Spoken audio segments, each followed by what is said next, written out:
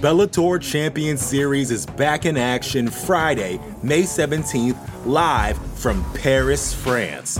Reigning bantamweight champ Patchy Mix defends his belt in a rematch against dangerous submission specialist Magomed Magomedov. And Cedric the Best Doumbé makes his Bellator debut in front of a home Paris crowd versus Jaleel the Realist Willis. Don't miss the action live at noon EST on HBO here in the US. And visit Bellator.com/watch for information on how to watch around the world. This is the very first time you'll be able to stream a Cedric Doumbé fight here in the US, so make sure you don't miss it. You're listening to the Vox Media Podcast Network.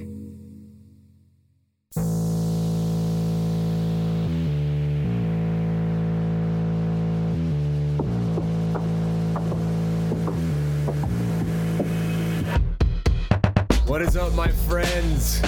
What a weekend. What a week. What a day. I hope all you out there having a great February, enjoying your morning or afternoon, I guess, or whenever you're listening to this. This is the MMA Fighting Ranking Show. My name is Sean Al-Shadi. I am joined, as always, by my co-conspirator of this whole thing, the Prince of Positivity, the King in the North, Alexander K. Lee. And AK Baby, 2023. We're just rolling now. We're in the thick of it. We're in that post-pay-per-view glow. How you doing? I'm doing great after that show. Thank you also for the great introduction, Shaheen Al-Shadi.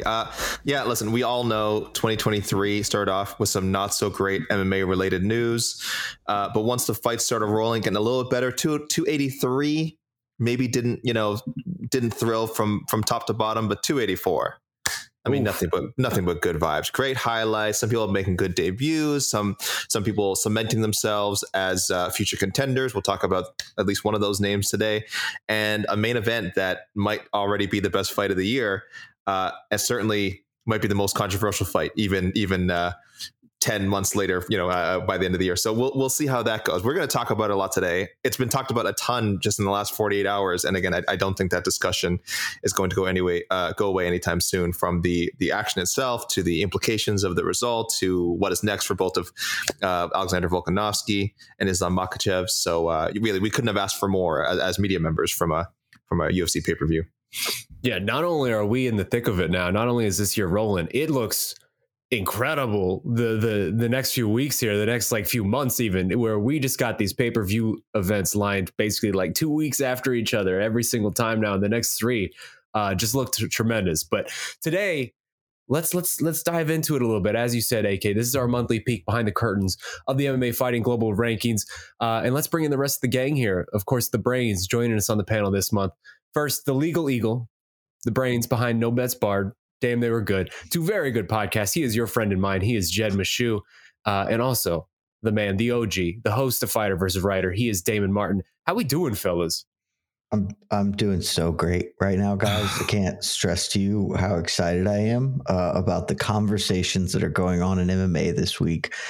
So I'm pretty stoked to get to do this instead. This will be a nice change of pace from the UFC 284 discussion. Oh, wait, that's where we're going to be too. I just fully expect Jed to explode whenever I'm on these podcasts, and I just revel in the explosion. That's what we're here for. We got to give the people what they want. So as we said, we're coming in a bit of a short ranking cycle here. It's really only been a few weeks since we were last in this space. We had one terrible fight night in there. One decent Bellator event, but really, what else can we say? The headline stealer, the beast of the pay-per-view that we just saw on Saturday, UFC 284. As AK say, headline front runner of the fight of the year, at least the conversation setter for fight of the year, Islam Makhachev, Alexander Volkanovski. Incredible scenes, gentlemen, just incredible scenes. The fight totally lives up to the hype. We were coming in, it's number one versus number two pound for pound. And in the end, would it really be MMA if we didn't leave an event like this with all sorts of people just very upset?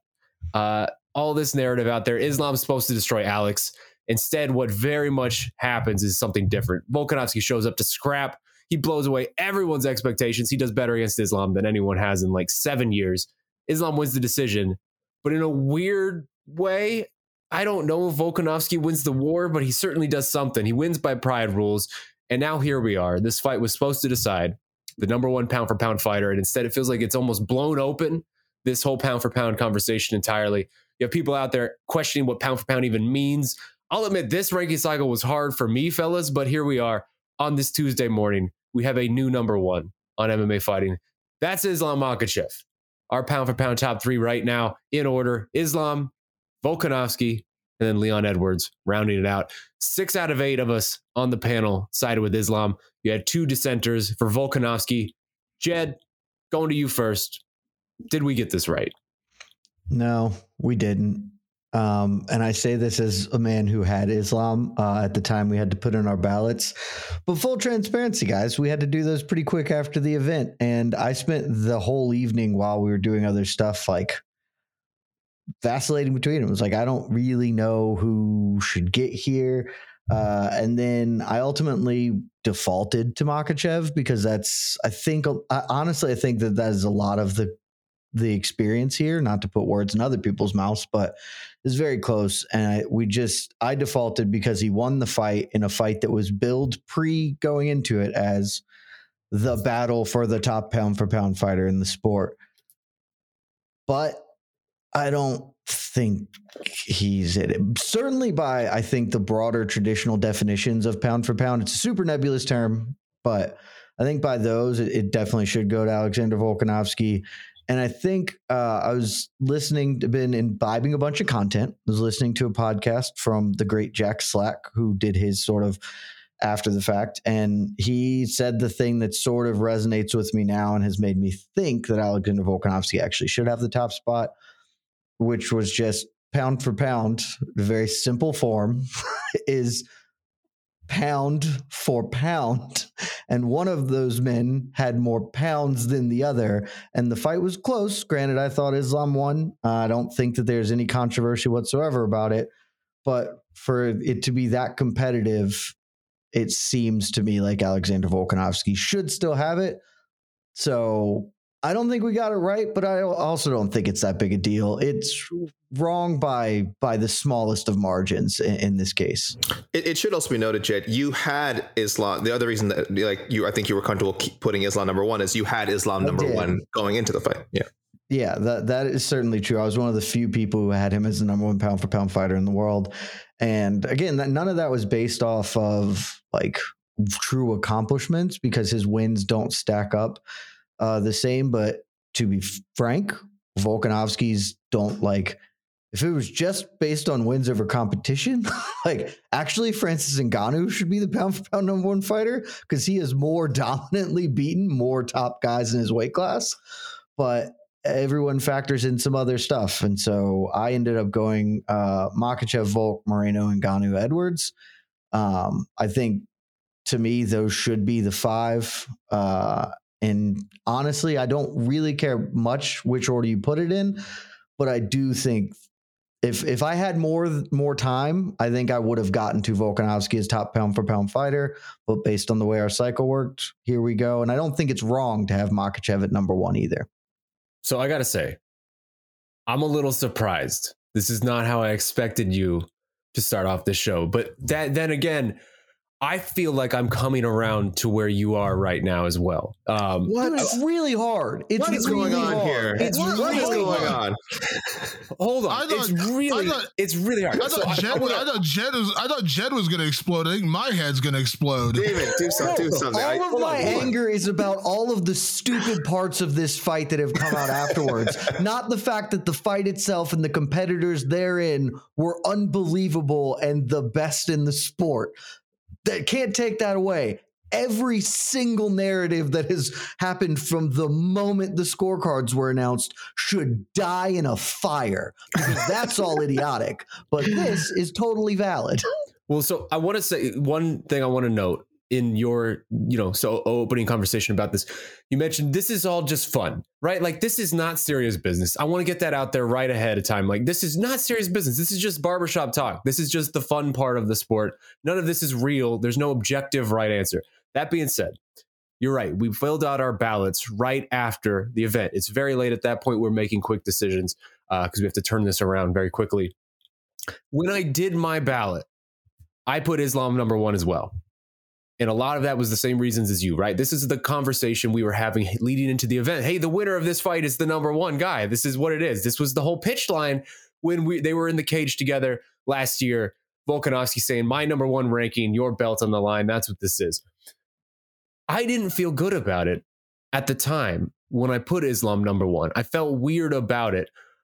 And we talked about it a little in the post-fight show, where this is one of the most unique fights I can remember coming out of in terms of how people are regarding the victor and the loser and just the conversations around each other. Because I think there's a very valid way to come out of that fight thinking that Islam Makhachev objectively won the fight. Like he did win the fight. That is not controversial for me to say it. I had it 3-2. It's a very close fight. Pride rules, Volk wins. But Islam won. But I come away from it still being more impressed by Alexander Volkanovski. And that just feels like a weird place for us to get to. Damon, did you struggle with this as much as Jed and I did? Because you had Makhachev number one as well. And it feels like you feel good about that. And I don't know that I feel good about it. I feel good about it because they fought and Islam Makhachev won. Also, important note, they fought at the same weight. Yeah. So okay. Let me. Two things I would say with the whole thing about Volkanovski coming up, and yes, he's giving up size. That's part of why we can't negate Makhachev's win simply because Volkanovski was moving up in weight. That doesn't count, because then we're going to negate everyone who's ever moved up in weight because, well, they were giving up size. Volkanovski took the risk. He lost.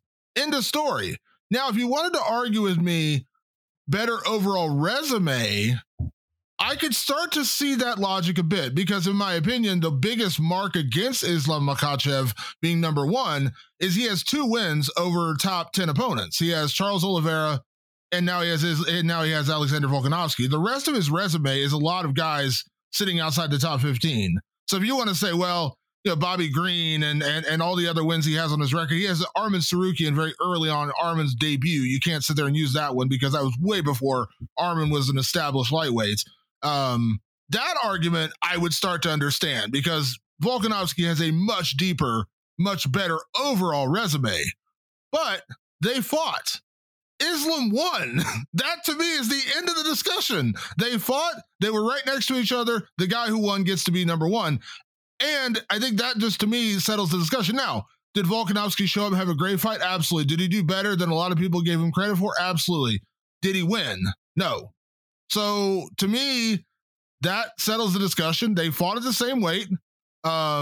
We've seen, Conor went up from one featherweight and lightweight and won. So we can't just sit there and say it can't be done. We've seen lighter guys go up in weight and win. I don't see the argument for this one. Again, if you want to make the argument that Islam doesn't have a better overall resume and he shouldn't be number one based solely on that, I actually would agree with that more than making an argument based on the fight itself, because based on his resume, he doesn't have as deep of a library of wins as Alexander Volkanovski. 3 wins over Max Holloway trumps the 1 win over Charles Oliveira that Islam had before Saturday night. But again, they fought. Islam won. He is now ahead of him. Is it that simple though? Right? Like what is this? It can be. It can be. I guess it can be. Here's my thinking. Shaheen, you said something that really summed up how I felt. I don't feel good about it. But the truth is, if I had gone the other way, if I'd gone Volk Makhachev, I wouldn't feel good about it either. I think that there's just no good. Like, I wouldn't feel good about any of these. There is nothing that I am like, yeah, bulletproof, ironclad. That's what it is. I don't know what Until you guys. John Jones maybe wins that. I don't know what you guys are talking about. I slept like a baby. Okay. So we should tell people now. I'm one of the two. Yeah, I'm one of the two Volkanovski guys. Add the second part of that. Where do you have Makhachev ranked? Where do I have Makhachev ranked? You have him not ranked 2, third, I believe. It's not number 2. Yeah, I'm okay with that. Yeah, you're really the crazy man here. Oh, am I now? You are. Just to give people context, you were sort of the first one to light this whole discussion on fire. Almost immediately after the fight ends, you had Volkanovski number one, and you felt I thought I wasn't going to be the only one, and apparently now I'm not. Because I have foresight. I can think. I can think ahead and process my thoughts quicker than others. I guess I'm special. I don't know what to tell you. I slept like a baby.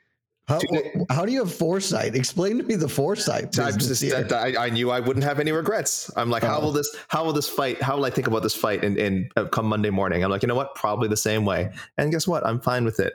I have no regrets. So make the case for us, because right now it feels like there's two factions when in this discussion, right? It's what is it? Because there's no actual criteria. This is all fake. Like all of the pound for pound stuff is a fake conversation. Yes. So there's the people will say like, oh, that's not the definition of pound for pound. Mhm. There is no actual definition. Yes. So the problem is, should the criteria more heavily favor who wins an actual head-to-head matchup between fighters who are, somewhat comparable in size, like these two gentlemen were? Like they're not the same size, but they were somewhat comparable. Or do we take a result like this and just light it on fire and limit it to strictly this hypothetical, who'd win a hypothetical head-to-head fight if both these guys are the exact same size, rather than they did just hitting it for like 2 minutes on weigh-in day where they're at the same number and then everything falls apart? Like, where do we go with this? Make the case, because I'm lost right now. Gentlemen, this is another reason why I slept so well, because I have a system. You guys know I have a system. I don't just make rankings capriciously. I have a system. I've had a system for many years. I'm a man of science and I'm a man of science. So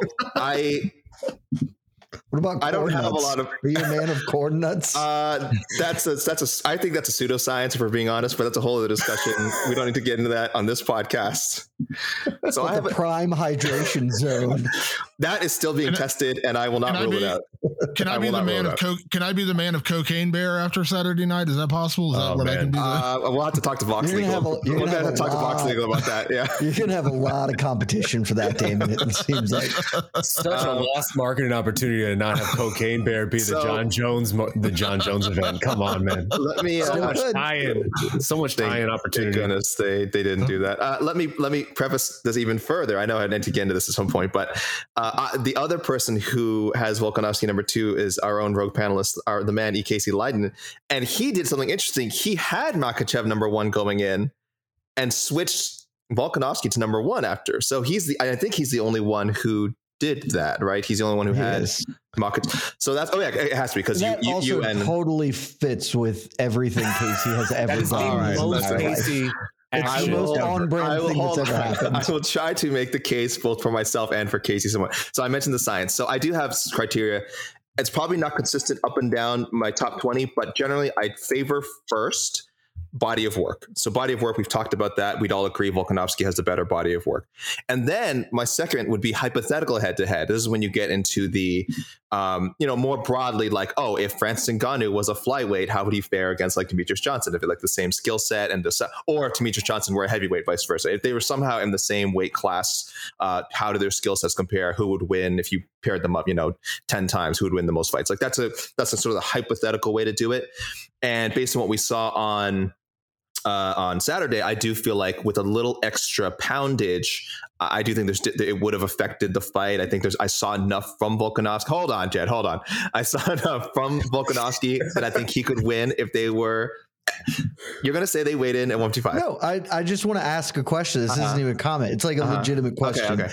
Please. I'm understanding your criteria. Yeah. Do you think it makes sense for the criteria to be theoretical fight when they actually do just fight? Yeah, because and as I say, third is actual head to head, which is we rarely. That's a whole separate thing. Okay, because that actually is part of my thing. Where like honestly, if this same scenario had happened pre Pereira, pre Edwards Usman, and like how we addressed it on this show, how that sort of really janked up our whole rankings in some ways. It was the same thing where ultimately I was like, I don't know, they fought. And all the other people who fought and beat, I just sort of moved them. I was like, all right, well, it's fine. We'll move it to the top. And that's kind of where I defaulted here. Mm-hmm. But you're looking at it from two separate ways of head to head. Yeah, theoretical and actual. Yeah, and we don't often get to see actual when we're looking at the top like 5, 6, 7 names in the in the pound for pound rankings. In this instance, we did get to, which is first of all, we were blessed, so cool that we got to see it. And Volkanovski, in my mind, kind of had that advantage going in, where like as long as he doesn't get smoked. And I actually thought, like, one, people should know I scored the fight for Makhachev 4-1, though 2 of those rounds the one true scorecard. 49-46. That's what I had. But certainly, listen, I don't hate 48-47 Volkanovski. I wouldn't score it that way, but there's a couple of rounds very close. That's fine. So Makhachev won the fight. But in my mind, I was like, well, Volkanovski, as long as he doesn't get tooled, doesn't get finished in the first or second round, just completely dominated and choked out. This is the advantage of being daring, of being the smaller guy going up, is that you have theoretically less to lose other than 22 fight, win streak, 12-0 UFC record. That's what he was putting on the line. Same with Izzy going up to fight Jan Blachowicz, right? It's like, for me, it's the smaller guy has a little bit of an advantage reputation wise. They're always going to have that in the pocket of like, well, I'm the smaller guy going up, so if I lost, it's because I was smaller. And I'm not saying people have to agree with this, because again, you show up, you weigh in the same. That's how it goes. You are signed. You shouldn't necessarily be viewed as having like any sort of handicap. But I personally think those 10 pounds make a difference. I don't know how you put them on. It's fine, but it's just never going to be the same as fighting in your natural weight class. So Volkanovski had less to lose here than Makhachev would with a loss. So there's a lot of scenarios for Volkanovski to hold on to his spot. There's only one scenario for Makhachev to take the spot, or two, a dominant finish or a dominant, 50-45 win, then I'd probably move Makhachev up. But but the main point is to sum that all up is actual head-to-head is like the third criteria for me. And again, it mostly because it rarely gets to apply comparing so many other people on the list, right? So it's cool we got it. It's just, I don't know if I can prioritize it. Can I ask a question though? Because here's the thing. When Izzy lost to Blachowicz, we all said, well, size matters, and he ultimately lost the fight 48-47. He got dominated in the third round because he got taken down. He couldn't get the heavier guy off of him. But to me, that was a worse loss because Blachowicz, and I love Jan Blachowicz, but Blachowicz wasn't really seen as a dominant champion. He beat Dominic Reyes and he became champion, but Blachowicz was being set up to lose to Israel Adesanya. Let's all be honest about what was supposed to happen in that fight. Sizable betting underdog in that fight. He was supposed to lose that fight, and Izzy ended up losing. This time around, we were looking at a situation where Makhachev was a heavy favorite, and then he ended up in a much closer fight than most people anticipated, despite the fact that Alexander Volkanovski was everyone's universal number one pound-for-pound fighter in the world. Yet going up in weight 10 pounds less than what Izzy had to deal with, going up 20 pounds to fight Blachowicz, yet the expectation was lower on Alex because we're like, well, Islam's so freaking good and he's so dominant that he's just going to blow him out of the water and it's going to be a lopsided fight and he's biting off more than he can chew. Are we rewarding Volkanovski after the fact simply because he went in and performed as the best pound-for-pound fighter in the sport going into the fight and kept it close? Now, he lost. I thought he lost the fight, 48-47. I'm very, very happy with that scorecard. I don't feel it was a contest. And a close fight. Also, let me also make, when we say close fight, could have gone either way. There's no robbery here. I know no one said robbery. I just want to throw that out there when people say, oh, he's robbed. He was not robbed. It was a close fight. But because Volkanovski kept it closer than most of us intended, are we just posthumously rewarding him for keeping it close? We all expected him to lose. I think that's what we're doing here because Volkanovski's incredible. He's an incredible fighter, and he came within one round of becoming lightweight champion against a very, very, very good guy. But I think we're almost overselling the accomplishment simply because he kept it close. But at the end of the day, what's the old saying? Almost only counts in horseshoes and hand grenades. He didn't win. He did not win. He came close, but he didn't win. So I just don't know how you can reward him for losing. But the thing is, I'm not penalizing him for losing. I already had him number one. So that's the thing. You could say maybe we shouldn't reward him. So that would be if you want. You want to talk to Casey if you want to talk about that because he technically did kind of reward him for losing. I simply didn't penalize him. I had Volkanovski number one, and he's still number one. But the thing is, he didn't lose. He lost the contest, right? I don't know that he lost the fight. Oh no! Don't go down that road, Jed. Jed, no, Jed. Two different things. We don't even need to go down. Bite your tongue, Jed. Bite your tongue. I've made the journey. I'm back on Islam as my number one. So good discussion, guys. In the last 20 minutes. You got me back. Yeah, because I think that I was just overthinking it, and it's just and maybe this also is probably a personal thing in a lot of ways. The narrative has gone to a crazy place. What Damon said is true. Yes, when Izzy moved up, he was supposed to win, and it wasn't against a guy that anyone really even respected. And we have some people, me, were super on the Islam's gonna wreck him. We have acted as if I am the determiner of the entire narrative space. Because if you watched our Pros Predict YouTube video, a vast majority of the fighters picked Volkanovski. Well, there's a lot of hometown bias going on there. There's a lot of Australian fighters, New Zealand fighters. My point being also everywhere else, if you talk to people in the media, very few of them, I was one, so it's weird for me to be the one saying it, but I can also say it definitively because I was one of the few guys on the corner of Islam's going to beat the shit out of him. Everybody else, all of y'all included, said, well, I think Islam's going to win because he's too big and stuff, but man, Volk's really great and this could be really interesting. But that narrative has just entirely morphed into the thing Volk's been saying of none of you's believed in me. And I don't think that that's real. And I think that that is absolutely influencing our takeaways from this fight because the entire takeaway is, man, Volk is super, super good. Which is a fair takeaway because he is super good. It's a great performance. But it's not, holy shit, Islam Makhachev outstruck Alexander Volkanovski for 25 minutes, which that could be that could easily be the same thing because for whatever you think about Islam's going to run him over, if you don't believe the stuff I just said, it is undeniable that the narrative was if Islam can't take him down, he's going to get murdered. And that is not what happened at all. But that's not what's happening here. And I think it's entirely a facet of people don't really like Islam the way they don't gravitate to him. He doesn't have the it factor that Khabib did. He didn't handle his win great. I'll be first to say he didn't do great there. But Volk is a charismatic guy that people are into. And I think it's all shaping this conversation in a way that is really, really warped. And so I'm back on it. I'm back on Islam. Top pound for pound fighter, baby. Let's go. People don't understand. This man has been, he's like Jed, like all of us, enjoyed that fight immensely. But the discourse around it has driven him mad. I will say you are watching a man break down. Also, I'm getting the discourse directly because, again, to my point, I was one of the few people who was really on that corner of Islam's gonna beat the shit out of this dude. And so all of the haters have come for me. And that's okay. Like, I am fine with that because I went out on that corner. You got to reap what you sow, buddy. But it is insane to me that 20 minutes after that fight, I thought, like, that was a hell of a fight. We're going to talk about it and think about it for a long time. But now we can move on with our lives and go back to business. And now it's, did he rehydrate? And are they going to run this back? And maybe Volk won 4 of the rounds because reality doesn't exist because we just want him to be the best because it would make us feel good if we were part of watching the greatest fighter of all time instead of we came to the sport too late to see Fedor in his peak or whatever. I don't know what's shaping it, but it is driving me insane.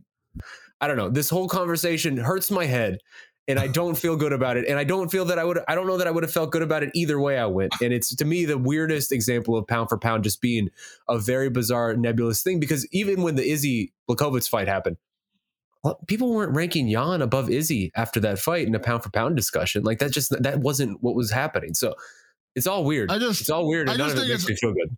First off, let me to agree with what you're saying. Pound for pound is such a weird one because there's no right or wrong answer. Let's be clear about that. There is no right or wrong answer because there's no set criteria.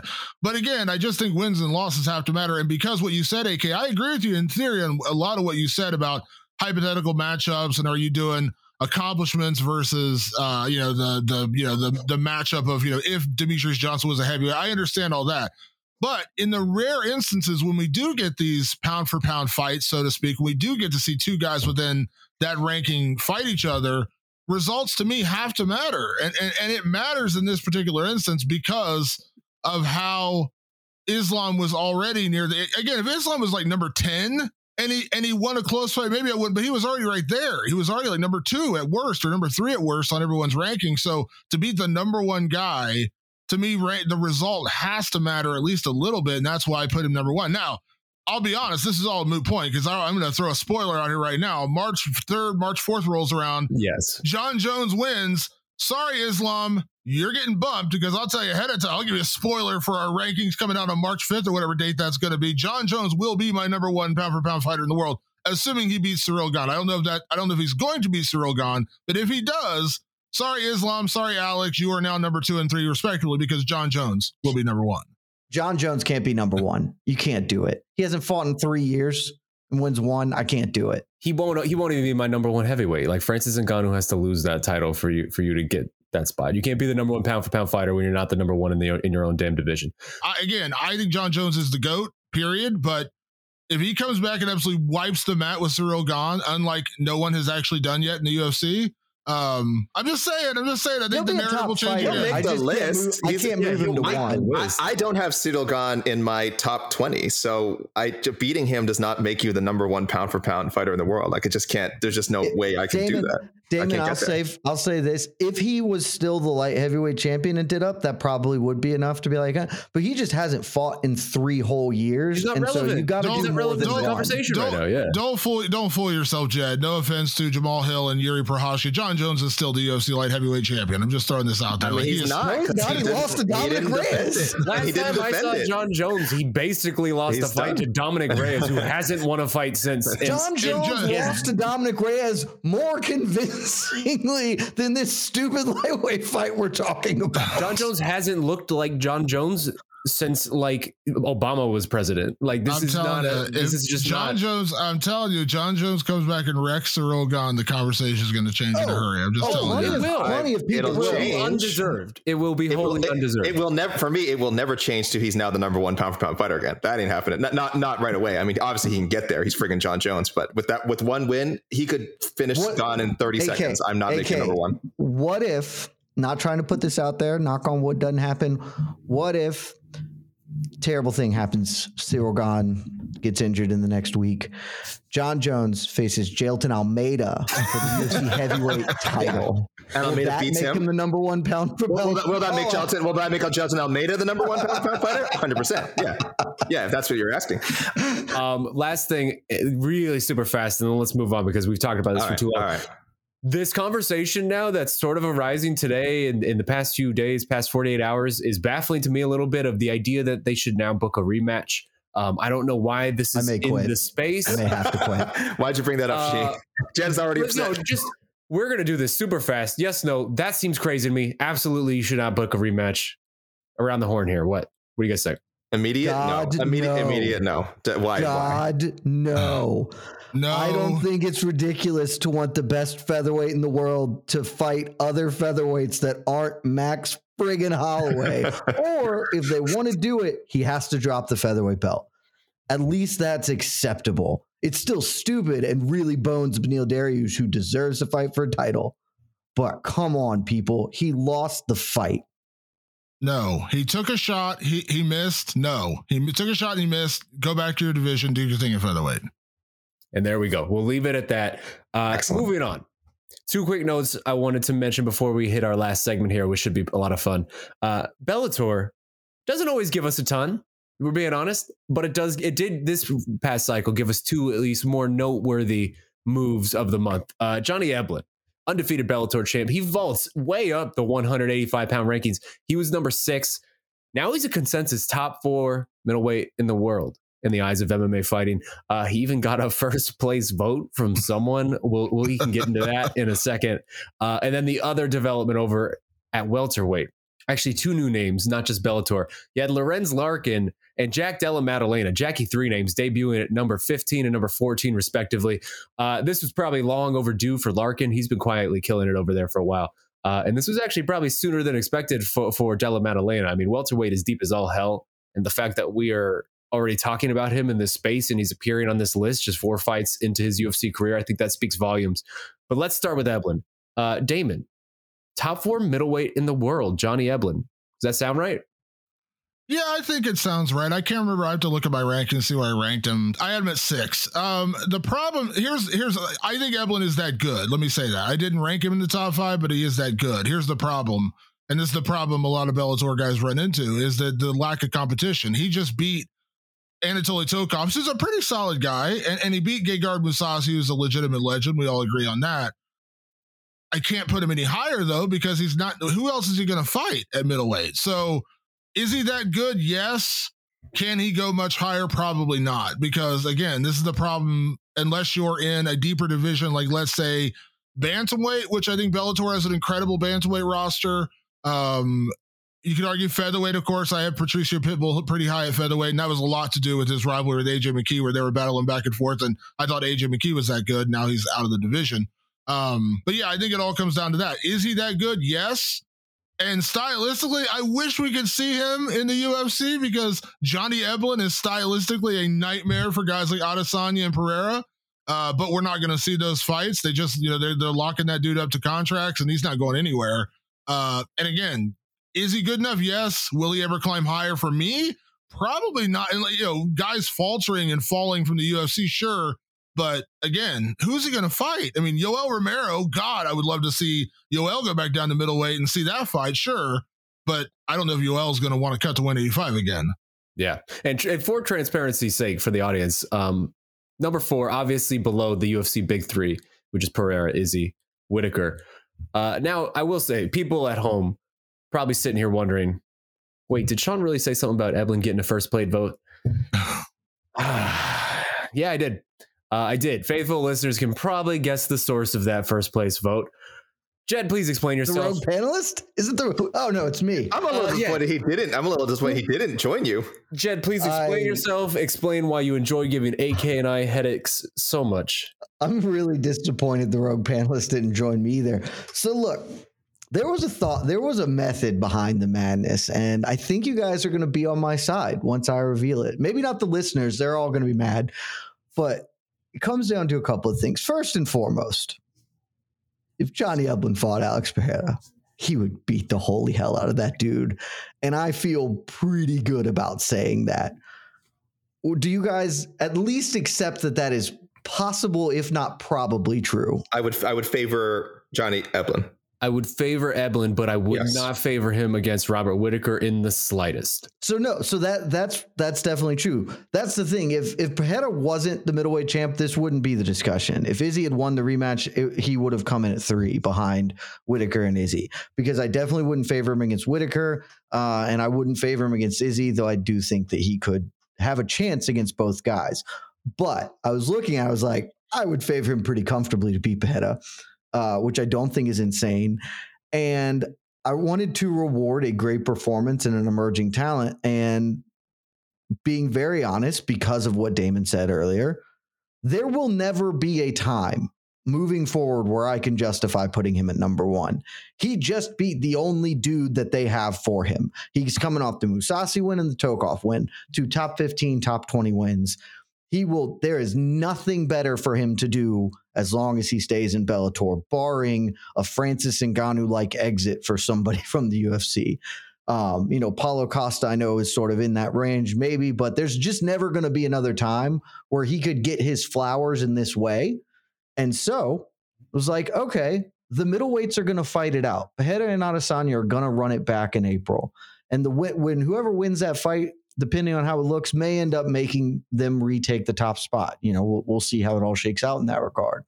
But I wanted to reward a great performance by a great emerging young fighter. I wanted to, give him his flowers. And also, it still feels super freaking weird for Alex Pereira to be the best middleweight in the world, guys, because I think all of us could pick 4 different names on our ranked list. And that's not including several unranked fighters, because I imagine we'd all pick Bo Nickel to beat Alex Pereira. And that dude doesn't even fight. So it's like, it's still weird. I was like, I can justify this. So this is kind of this might be a temporary ranking, is what you're saying. It could be a temporary, it's a reward. It most likely will. It's a reward, but if Adesanya beats Pereira, you're saying Adesanya will almost certainly jump back over him in that spot. Correct, unless it's like some sort of a robbery decision. But if Adesanya beats Pereira, he's going to jump back, and when he jumps back, Whitaker will also jump back. Weirdly, but as it sits right now, I have to have Pereira in front of Whitaker, or in front of Adesanya, and I have to have Adesanya in front of Whitaker, because I would also pick Whitaker to beat the shit out of Pereira. But those 3 dudes have fought, and we can order them as everyone else has. So I was like, I'll just put Eblen here, and this kind of solves a lot of problems while rewarding some dude, and it's okay. while I don't have it ranked that way, I will say weirdly, I actually kind of like Jed's justification because he's not saying it's a forever kind of thing. He's not saying it's like, it's because he's admitting, he's like, if, you know, because if Pereira goes out there and just absolutely washes Izzy, which I don't think is going to happen. He hasn't done that in 3 fights yet. I'm just saying, like, hypothetically, if Pereira goes out there and just lays waste to Israel Adesanya in the first round, I think we all feel pretty justified keeping him number one, and same thing vice versa. If Adesanya goes out there and finally gets a win over Alex Pereira, we're probably all going to feel justified putting him number one. So yeah, this might be the only time Eblen gets that shot because he ain't getting it by beating anyone else in Bellator. I can tell you that much for damn sure. It will never happen over the next 2 years. Beating a bloated Douglas Lima ain't going to get you that spot, buddy. I'm sorry. I will also note for the discerning listeners who may have heard the terminology I used, I caved this week as well. In part because of this middleweight move. I don't know if you guys recognize that Leon Edwards is now the unanimous number one welterweight in the world.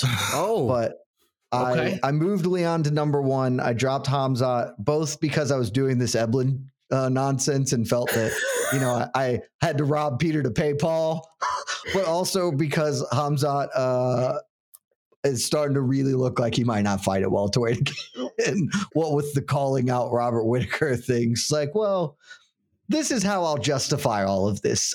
Leon Edwards can get his flowers as the undisputed number one welterweight in the world. And I can also give Johnny Eblen his flowers. AK, this is what we get. We try to run a respectable rankings establishment, and this is what we're dealing with. Shane, I was not. You're the one who said it's about fun, Shane. It's about fun. Shane, I alerted you ahead of time, and I did say I had sort of. I said I told Jed specifically not to do this move. I will say, actually, Jed did not tell me what he was going to do. He just said, "Should I essentially, you know, should I be a line stepper as I am known to be?" And I said, habitual, definitely the definition of habitual. And I was like, "Please don't." And so I didn't know it was the Eblen thing until later. But now that I see it, like, that's not as bad. Like, that's not as crazy as I thought it would be. I'm not sure what else I thought. I'm not going to stand for it is crazy, but not based on above Robert Whittaker. It is crazy, but not based on Jed's criteria. I will say this is consistent with just because a crazy person has crazy rules. It's consistently crazy. It's consistently crazy, but it is consistent. You know, I talked about predictable. Yeah, listen. I told you I'm an MMA scientist, but I also that requires a master's in MMA math, and there's a lot of theoretical in there, and so I have to wrap my mind around some pretty crazy concepts. Out the calculator. We don't have the budget for the calculator. I was going to say, are you bringing out the calculator, AK? I'm not allowed to. Are we breaking the budget for that? No, I'm not allowed to anymore. Right now. We don't have the budget for it. They've specifically told me in 2023, do not use the calculator. But Jed is using a combination of his own methodology plus classic, very traditional MMA math. And when you look at that way, it's not crazy because Jed has said many times he bases a lot of his rankings on, would this guy beat so-and-so people ahead of him? Even if he hasn't fought them yet, his resume might not be as strong. So in this case, again, because Alex Pereira screwed everything up by becoming UFC champion. He really did, man. Jed really has no choice but to put him above Pereira because if he firmly believes that Eblen would beat Pereira, and I think we all agree Eblen would be favored. So again, I don't rank that way. For me, I don't go based on hypothetical matchups. It's maybe somewhere down the line in my criteria. I prefer to go based on accomplishments, but it is. Jed is being consistent. He's being consistent. I don't even think this is the most insane ranking I have, by objective standards. I don't think so. No, we're getting mad about the wrong thing, really, if you want to be serious about it. If you looked at almost any other weight division I've put a ranking in, I think I have something way less defensible than this one in many of them. Ultimately, that's why it pays to have an 8-person panel, because a lot of us will offset your crazy with reasonable. But he is top 5. Congrats, Johnny Eblen. Top 5, and well deserved. A top 5 medal. Well deserved. To me, he fits right there after the trio, the UFC trio. Mm-hmm. Pivoting, talking about the welterweights, getting these two gentlemen in here, Lorenz Larkin and Jackie 3 Names. Damon, which welterweight newcomer were you most happy to see get in there? Let me just say to my tweet to my good friend Alexander K. Lee yesterday, the person on this panel who voted Jack Della Maddalena as their rookie of the year in 2022, that would be me. That would be me. Now, to be fair, I don't feel bad about Jailton Almeida winning Rookie of the Year, by the way. I did number 2. Are you trying to lord it over Jailton Almeida's back? No. I'm just saying my faith in Jack Della has been well established. I think that dude's a monster. And Randy Brown is really good. Now, Randy Brown may not be, top 10 guy. I'm not going to say that, but he's a good welterweight. And he just laid waste to him. It wasn't even a fight. He went out there and absolutely destroyed Randy Brown. Jack Della is a really fun guy. And again, I think we're going to have to wait till he faces some wrestlers to see how that Australian wrestling holds up to guys like a Colby Covington or even a Bilal Muhammad or even potentially a Gilbert Burns, who's an incredible grappler in his own right. But I am all in on Jack Della right now as the guy. And also, we all kind of admitted privately, and I'll bring it up publicly now, we all kind of forgot a little bit about Lorenz Larkin because he's quietly been winning in Bellator and weirdly on the prelims a lot, just kind of like out of sight, out of mind. But he's quietly put together. I just don't understand what Bellator has done with this man. It's such a weird thing in retrospect. Yeah, quietly putting together a really good resume. But again, here's the problem. Obviously, if he ends up fighting, MVP or he fights, Logan Storley or Amosov, one of those guys, of course, he's going to have a chance to jump a lot higher. But we haven't seen that yet. So right now he's kind of stuck there. Jack Della, man, I am sold on this guy.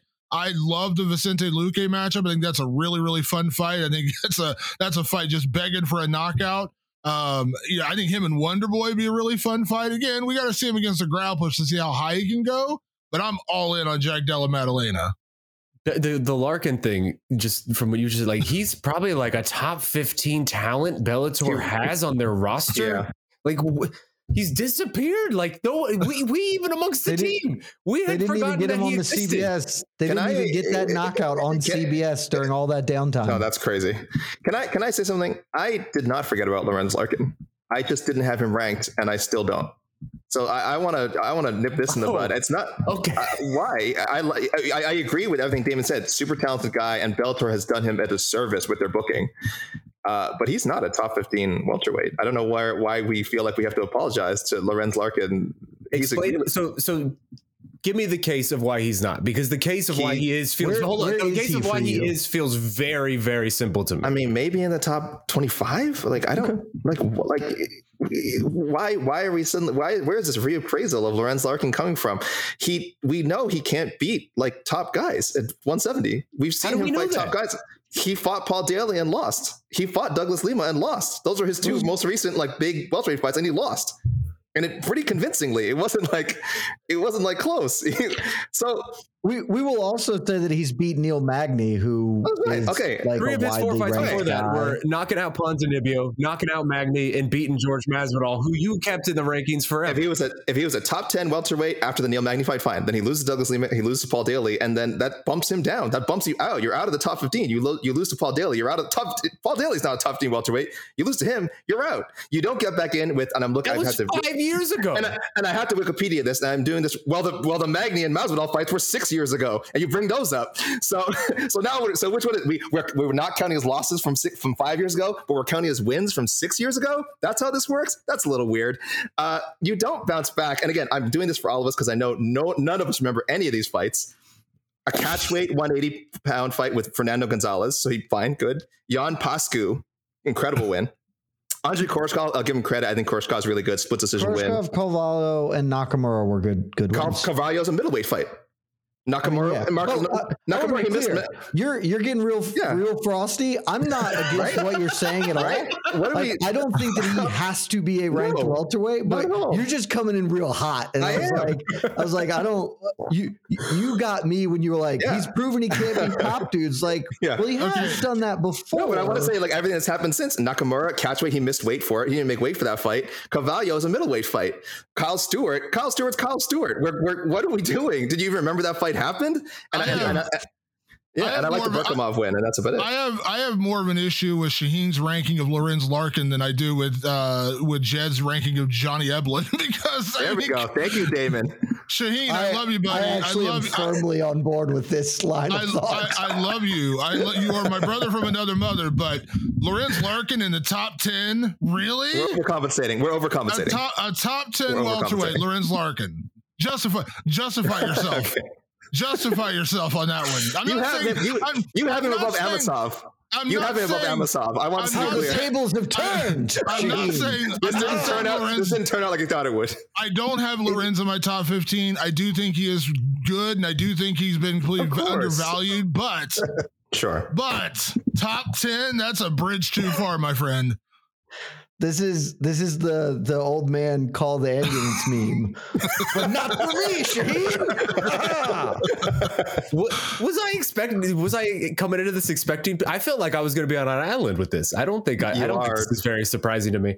I know. Yeah. You want the defense? To me, the defense is this is someone who left the UFC as a top 9 welterweight in the world, and he lost to Douglas Lima, which at the time he lost to Douglas Lima. Sure. Douglas Lima was a top 10 welterweight in the world. And then Correct. he got knocked out by Paul Daly, which people get knocked out by Paul Daly, man. I'm sorry. Like, that's a thing that happens in the world. I can't fault somebody too hard for that. And since then, he has not lost. And he's fought some actually good people during that. And I just know, like, I have. What are you talking about? We just said Koreshkov is a good win. Carvalho's a good win. Carvalho's a Nakamura's middleweight. That was a middleweight fight. That doesn't count. That's a middleweight fight. Dude, Doesn't count. you're talking about Volkanovski fighting at lightweight. Like, people fight in different divisions. I'm not faulting him because he fought a very good person at a different division. Even the last fella he just fought, Burkhamov, I don't know how to say the name. Like, that dude had a very legitimate record. He's not fighting cans out here. He is someone who is proven to be a top welterweight in the world. Or at least not like a top, like in the conversation type of welterweight in the world. And the fact that he disappeared in the jungle in Bellator, to me, like that okay, cool. That's just bad booking. Like, I'm not going to fault him for that. I don't have Lorenz Larkin as a top 5 welterweight in the world, but to me, he is pretty disrespected on the global scene. And if I was to put him up against, like just say one of the Vicente Luque, Jeff Neal, like, I don't know that I'm crazy. It seems crazy to pick Larkin to win that fight. To me, like, if you put Larkin up against Michael Chiesa, I'm pretty sure Larkin would win that fight right now if I was picking it. So that's just where I'm coming from. He has a better resume than Jackie Three Names. As much as I love Jack Della Maddalena, like, Lorenz Larkin has a much better resume at 170 than Jack Della Maddalena. If that's what we're really getting in our craw here, that's all I'm saying. I like both of them. I'm glad both of them are in our rankings, but coming at me for this seems a little ridiculous. I'm not coming at you for ranking him. I'm coming at you for ranking him so high. I'm not saying you fringe in the top 15. I'm okay with that. I had Jack, and here's the thing: I had Jack at number 15. I would have felt completely okay ranking him higher, but welterweight's a snake pit. That's the problem. Like, I bumped out Logan Storley, the current Bellator interim welterweight champion, because we all know what Storley is, but I had him at number 15, but then I looked at the ranks and was like, you know what? Magny, he's fought I'm looking at my 15, by the way.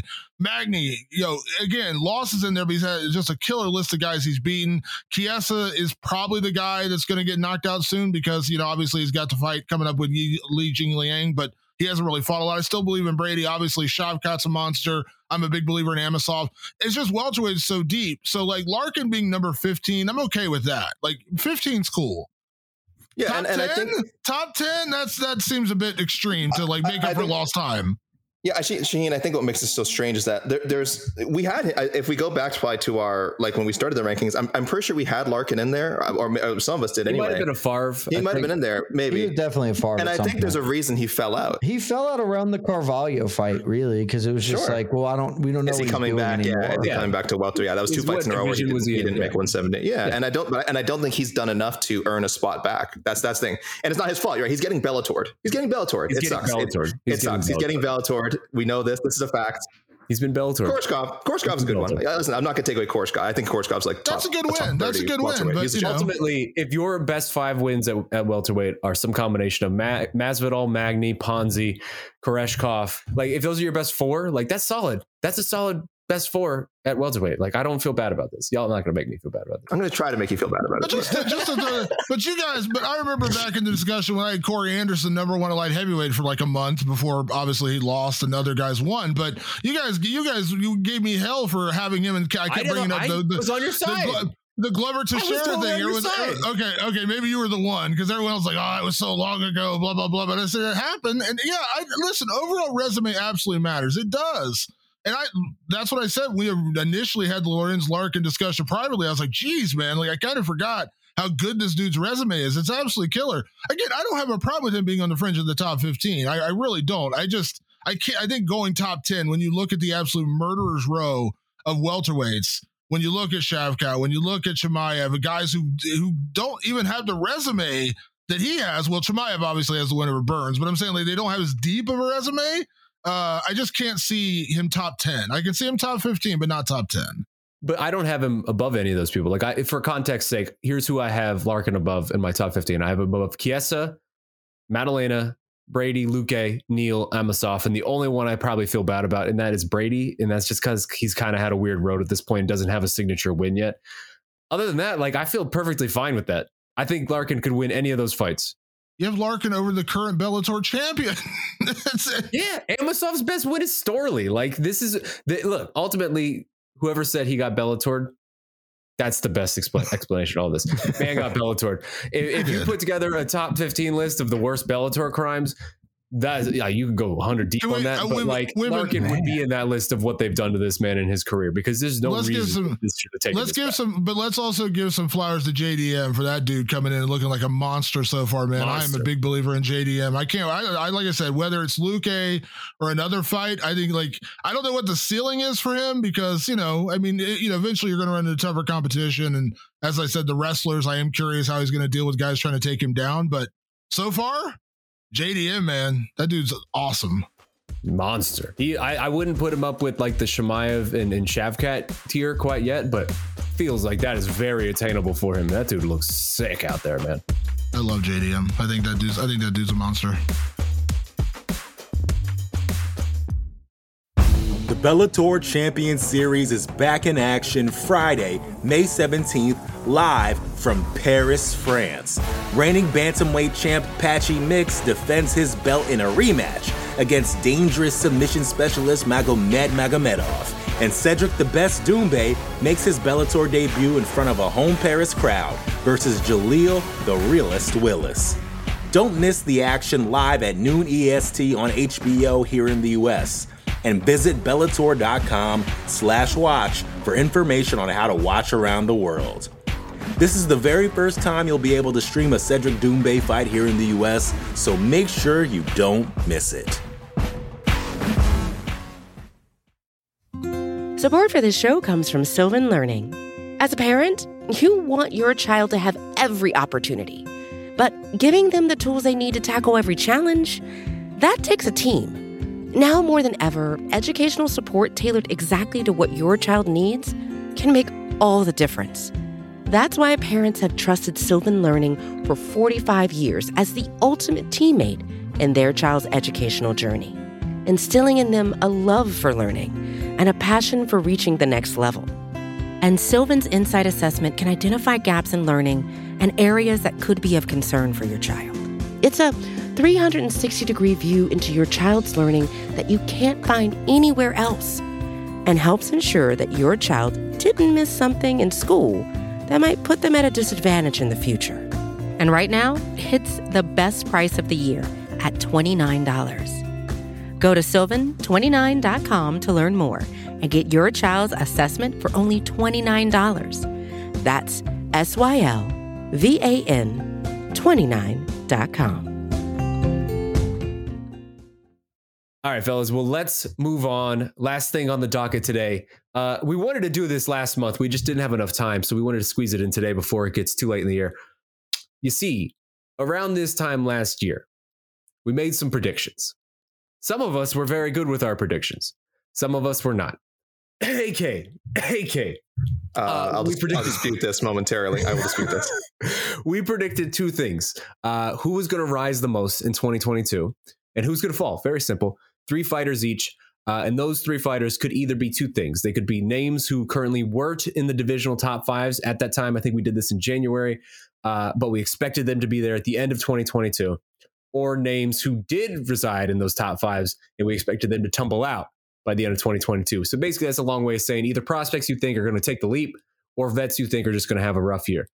Here are the results. We got the receipts. Coming in last place, I'm sorry, he's not here to defend himself. He's off today, so we couldn't get him on. Mike Heck, who went 0 of 3. He had Arman Tsarukyan and Andre Muniz making the jump, and Jan Blachowicz making the tumble. None of which actually happened. They all like kind of happened, but not enough to get him to where he needed. So that's last place. AK now coming in third place out of 4. AK, you got Manenfiero. I will never get that name. You got her. You nailed that. Yeah. The other two, Movsar Evloev, didn't happen for you. You didn't get the opportunity. I'm too far ahead on that. And how dare you, Demetrius Johnson as well? I was right. What does that mean? I said he's not going to be a top 5 flyweight by the end of the year. We're not doing that.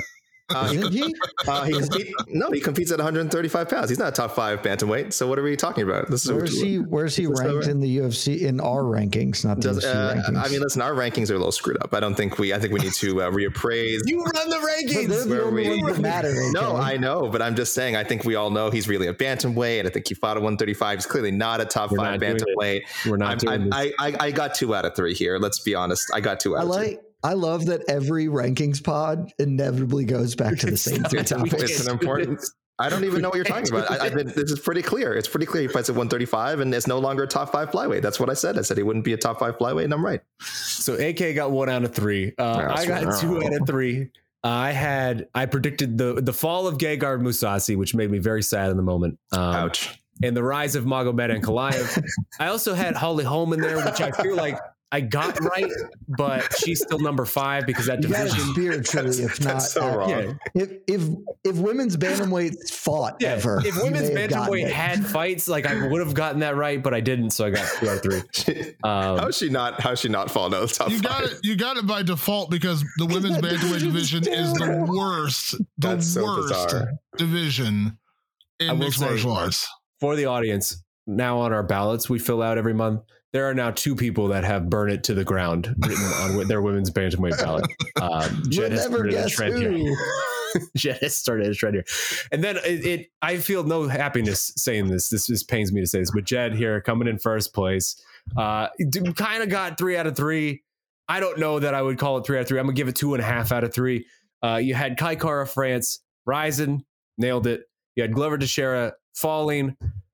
He retired. We'll give it to you. He'd still be in the top 5, but whatever. Nailed it. And then you had Stipe Miocic falling as well, which, he didn't even fight.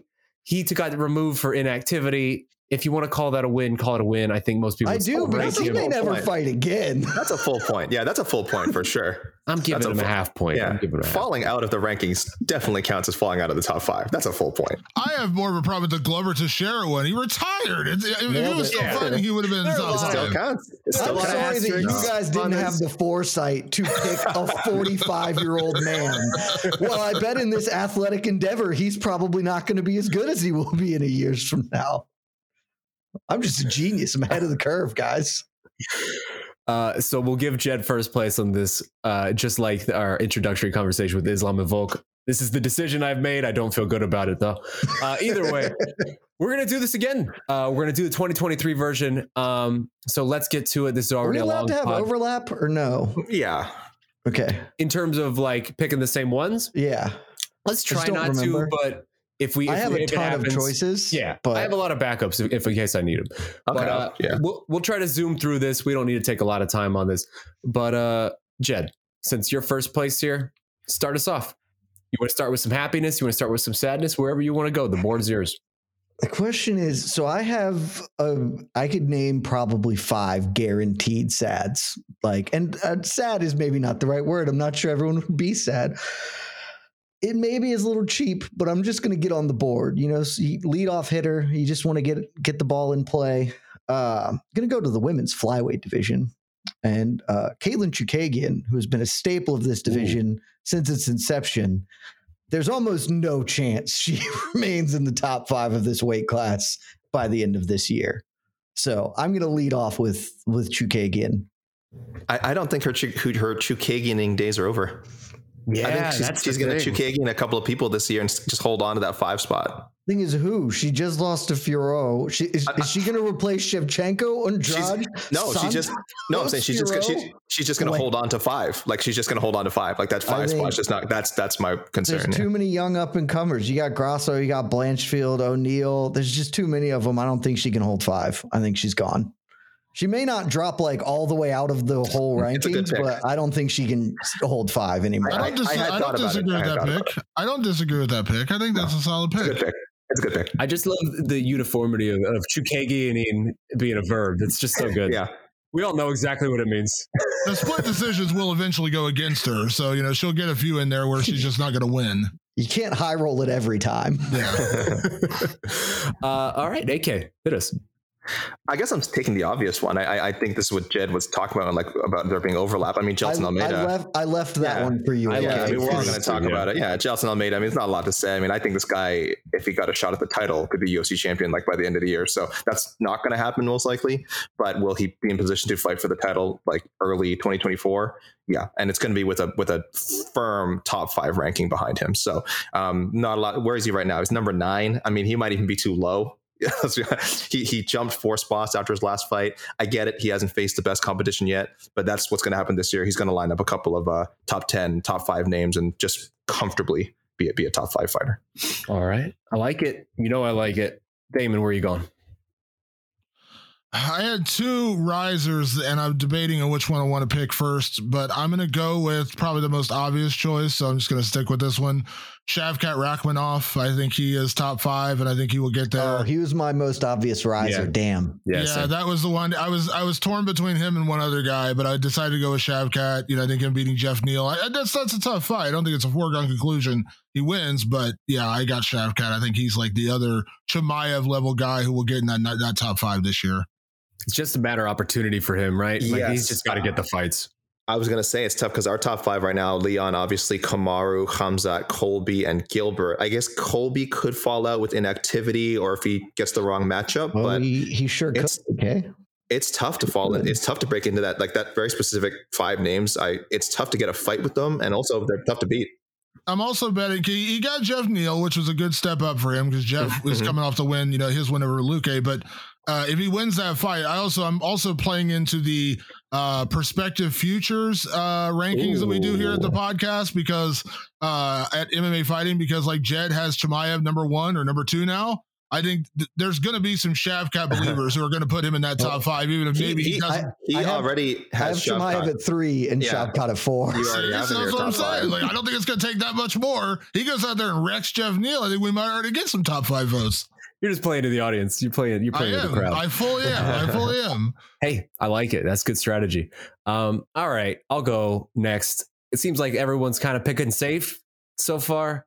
So I'll be the first one to light this whole thing on fire and maybe take a step out there that I'm not sure about this, but I could see a road.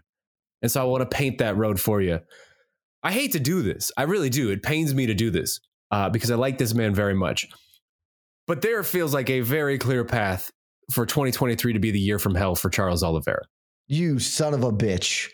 Did I steal one from you? That was like my number 1 that I wanted just so I could make AK's eyes bleed on this pod. That was my backup pick, Shaheen. That was one of my backup picks. I was like, maybe I'll pull out the Charles Oliveira card. All right, we're all burning it down. Because look, the case is there, right? He has this fight with Beneil Dariush probably. Yep. If he loses to Beneil, drops a little bit. Then he loses to one of the other guys out there, right? A Fiziev, a Gamrat, a Sarukian, whoever. Suddenly he's kind of out, right? This division has been clogged up for so long, and we have been banging the drum on this on MMA Fighting for so long of just these guys are not getting their opportunities. These youngsters are not getting their opportunities at the dudes who are just squatting on rankings. And this does feel, it feels like 2023 is the year where that starts to change and these people finally start to get the opportunities that they've been needing. Charles Oliveira has a ton of mileage on him. He's much older in fight years than he actually is in actual age. He's out there on the Rory McDonald program. He is 33, but he's really 37 probably, right? When it comes to fight years. It happens to everyone at some point. You never know who could come up and surprise in this division. And sometimes the fall off is quicker than we ever imagined. Dude's been living on the edge in all of his recent fights. He's been dancing with the devil. He's in an incredible amount of wars. Eventually that just burns you up. I think this might be the year. I like that pick. It hurts me. Love it that hurts. pick. It hurts me, but it hurts me because it's the truth behind it. You know what I mean? It hurts. I don't feel attacked. I feel enlightened. That pain that comes with a lesson. You know what I mean? And also lightweight is incredibly deep. So it doesn't take much for you to have one bad loss, another one in a really. Let's say he loses to Beneil badly, and then other guys are winning. He could easily drop 6, 7, 8. You know what I mean? It doesn't take much. Fiziev gets a big win. Fiziev might just jump him over by getting a win over somebody else. Well, It's out there. plus, they might just give Volkanovski 6 shots at the lightweight belt until he finally wins one. So that's one spot already taken from him. And he won't squat. That's the other problem with Charles is of all these guys we're looking at in the top 5, he's not going to squat. He's just gonna be like, yeah, I want to fight. Just throw me. I would like to have exciting fights. Throw me out there. So, damn, he's too good for this world.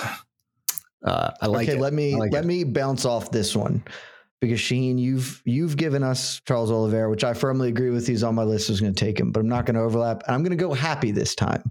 Oh, because as we remove the desiccated corpse of Charles Oliveira from the top 5 because he no longer serves a purpose and is useless, Why? I'm just going to replace him with the new, the exciting, the current champion and soon to be Grand Prix winner, Usman Nurmagomedov. When he wins the Bellator Lightweight Grand Prix, he will move into the MMAfighting.com lightweight rankings. If he runs through that whole GP, which I think he will, I think it'll certainly be enough for me to have him up there, and I think everybody else will bump him into the top 5 as well. Yeah, he's number 10 right now. Pick. He's number 10. Pick. He moved up 1 spot in our last cycle, so he's already trending upwards big time. Mm-hmm. If he wins the lightweight GP, will you guys not put him in the top 5? Because I feel like everyone kind of just will. I might, because in that world, right? He probably has wins over Benson Henderson, AJ McKee, and one of the tough Eastern Europeans. Yeah, dude, like everybody in that lightweight Grand Prix is legit. Like the worst fighter in it is Benson Henderson. It's a real run. I'll go ahead and throw water on that and say no, because Bellator's lightweight division has been pretty awful for a couple of years now. Beating Benson Henderson, solid win. Beating AJ McKee, a guy who has not looked great at lightweight. If we're being honest, he's looked okay. He's not looked great at lightweight. No, I mean, I'm not saying Usman's not incredible. Usman is absolutely incredible. He's awesome. I think he's amazing. I would love to see him fight some of these top guys, but no, not for me. Not based on how deep lightweight is, and that's the problem, because you got guys like Sarukian and Gamrot and Fiziev and guys like that. Tony Ferguson's out. Yeah, let's not mention him. But yeah, I mean, they're still, and they're still going to be, again, it's not that Usman's not good. It's that he's in a division that's so deep. It's going to be tough for me personally to jump him, even with wins over AJ McKee and Benson Henderson, to say those are better wins than, let's say, Fiziev beating Gaethje, or, Sarukian coming back and getting a big win over whoever. To me, it's a little harder road for me to put him there, even though I think he's amazing. It's fair. This is certainly a riskier choice. I didn't want to go all safes. It seemed not as fun. And this was definitely the most fun one I thought I had for happies, because I don't have a lot of happies. I have mostly sads. It definitely depends how he does it. If he's like super dominant finishing guys to the Grand Prix, it'll help his stock a lot. If like Michael Chandler, we have Michael Chandler at 7. If he loses to McGregor, I'm not putting McGregor at 7. I'm bumping Chandler out of the top 10. So there you go. That Usman moves up a spot there. There's a way he can get there. It's tough. Because he has to get in there with like Justin Gaethje, Beneil, and Dustin Poirier. It's tough. The other thing in his favor, though, is assuming he wins, which I am doing, we know he's fighting 3 times, whereas the rest of these competitors maybe once, maybe twice. Like, that's good. That's a good point. Rafael Fiziev is fighting 3 times this year. Mm-hmm. Every time someone fights, they usually get some kind of. It helps right? them. So they should, yeah.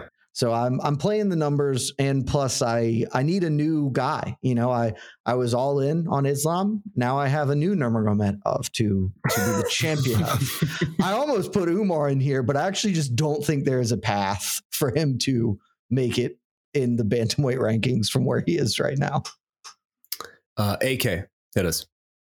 I hate that I have to. I'm going to go a faller here. I hate that I have to go with another top women's fighter. Do it. God. And I'm a fan of this woman too, but I think the writing is on the wall for Carla Esparza. Oh, that was my. I think the writing is on the wall for her. A lot of people would go like, "Well, duh," but it's like, listen, in our rankings, she's number 2. She is the number 2 strawweight in the world, behind only the champion Zhang Weili. Some people might want to put her behind, I don't know, Rose Namajunas, just because they want to pretend that second fight was like a toss-up or whatever. But listen, Carla won the decision, so she is our number 2. But I could just see, I think strawweight's a little bit underrated as far as like some good up-and-coming names. Not quite like flyweight where we have like some clear blue chippers, but there's some good names at strawweight. And also just, I don't know, I guess she'd have to fight a lot. I mean, the benefit is if she doesn't fight a lot, then she might not drop. She might be able to squat on her spot. That's the reason she wasn't my number one pick off the board. Yeah, is if she only fights once this year, she might hang on to it just because if she like fights Limosh and loses, she might just. But if she fights twice, I think she's gone for sure. Yeah, and again, this is no disrespect to Carla, who leading up to her title fight, where I was like so excited she got that second shot at Rose, got a chance to regain the UFC title, did it. It was very cool. Again, the fight, I know, not exciting, but yeah, she's just been in this game a long time, and I think at some point it comes for everyone. So if I was going to predict a big drop, going from number 2 to out of the top 5 is, about as big as you can get. So I had to go with the Esparza on that one. It's fair. It makes a lot of sense. Makes me sad a little bit because I feel like she's just been disrespected her entire career, even though she's a 2-time UFC champion. But let's prove us wrong. I know she can do it. She's continued to prove us wrong, but it might be the end of the road. Damon, hit us. So I was going to go another riser because I do have another riser on my list, but I'm going to go with a sad one. And this is going to be one that's probably going to be one of the most shocking picks on this entire podcast. And I'm just going to go ahead and say it. The guy who will drop out of the top 5 this year, Leon Edwards. Wow. Jesus. Talking about the people who have been consistently disrespected. I think Leon loses to Usman. And then he has one more fight this year. And I think Leon has a lot of bad matchups at welterweight. Because here's what I think could happen. If he loses to Usman, he ain't getting that fight again. We all know that. And then it's a matter of, where does Chimaev go? Is Chimaev going to fight a middleweight or welterweight? Because obviously we were supposed to see that fight several times. I could see the UFC being cruel and be like, here, fight Chimaev now. He could fight Burns, and that could potentially be a bad matchup. I could see him fighting Covington, and that's still potentially a bad matchup. I could see him fighting Bilal. I know Bilal had one round with him, but Bilal's looked so much better lately. Are we going to sit here and say Bilal will be that much of an underdog to not potentially pull off that fight? Yeah. So again, I'm betting on bad matchups near the top of that division and the fact that he was losing pretty handily to Usman until he pulled off the great comeback. It was an incredible comeback, incredible knockout. But I just think the Cinderella story is going to crash down at 12:01 in a bad way. So I'm going Leon Edwards dropping out of my top 5. Wow. Spicy. Well, here's the other thing. Here's the other thing. He has, again, we talk about all the resume and like accomplishments and things like that. Leon has one really good win, and it's Usman. That's it. He doesn't have a deep resume beyond that. So if he goes out there, let's just Doesn't he also have a win over Luque? That's a good win. That's a good win. I mean, years ago, yeah. I mean, many years ago. Nate Diaz, come on. Yeah, I mean, here's the thing. That's the thing. Leon was another one we talked about when he beat Usman. We were all kind of like, God, what do we do here? Because legitimately, Leon doesn't have a resume that matches a lot of the guys at welterweight, but he has the win over Usman. Again, it's not as crazy as Pereira, obviously, but I'm saying like it's not like Leon has this deep resume where he has wins over Burns and Masvidal and Covington, all these big wins. He doesn't. So if he loses to Usman, if he goes out there and gets washed by Usman or loses in a pretty lopsided fashion, and again, I'm not saying he will because maybe Usman is towards the end of his career as well. But if he loses that fight, am I crazy in thinking he could already draw back to 3 or 4? I mean, Chimaev's still up there for a lot of us. Burns has been on a great streak recently. I mean, I'm not saying like I wouldn't be shocked if Edwards already drops back a couple spots if he gets washed by Usman, and then I'm just one loss away. It's a compelling case. I am nowhere near on the same page with you on this, Damon, but I love that you did it. I think Leon will be okay with the next year, but I love that. I respect the bold. I'm also betting on. I'm trying to get in guys who actually might get 2 fights in this year. If he loses to Usman in March, chances are he'll fight again October, November. Because again, a lot of these guys who don't have fight schedule right now, we're gambling on them fight. Like I'm with Jed. One of my picks was going to be Umar, and then I started looking and I'm like, God, who's he going to fight? How many times is he going to get to fight this year and get in there? Like that's the problem. Like I don't know if there's a path for him. Whereas Edwards is fighting in March, he could easily fight again in November. And if he loses that one, then my pick is a lot safer. But some of these guys may only fight once this year. I like it. Shaheen, I like it. There's a layup just sitting out here for you. I am astonished we've gone this deep without one certain individual not being chosen. So there are actually 2 layups. There are a couple layups still out there, and I'm going to leave them out there.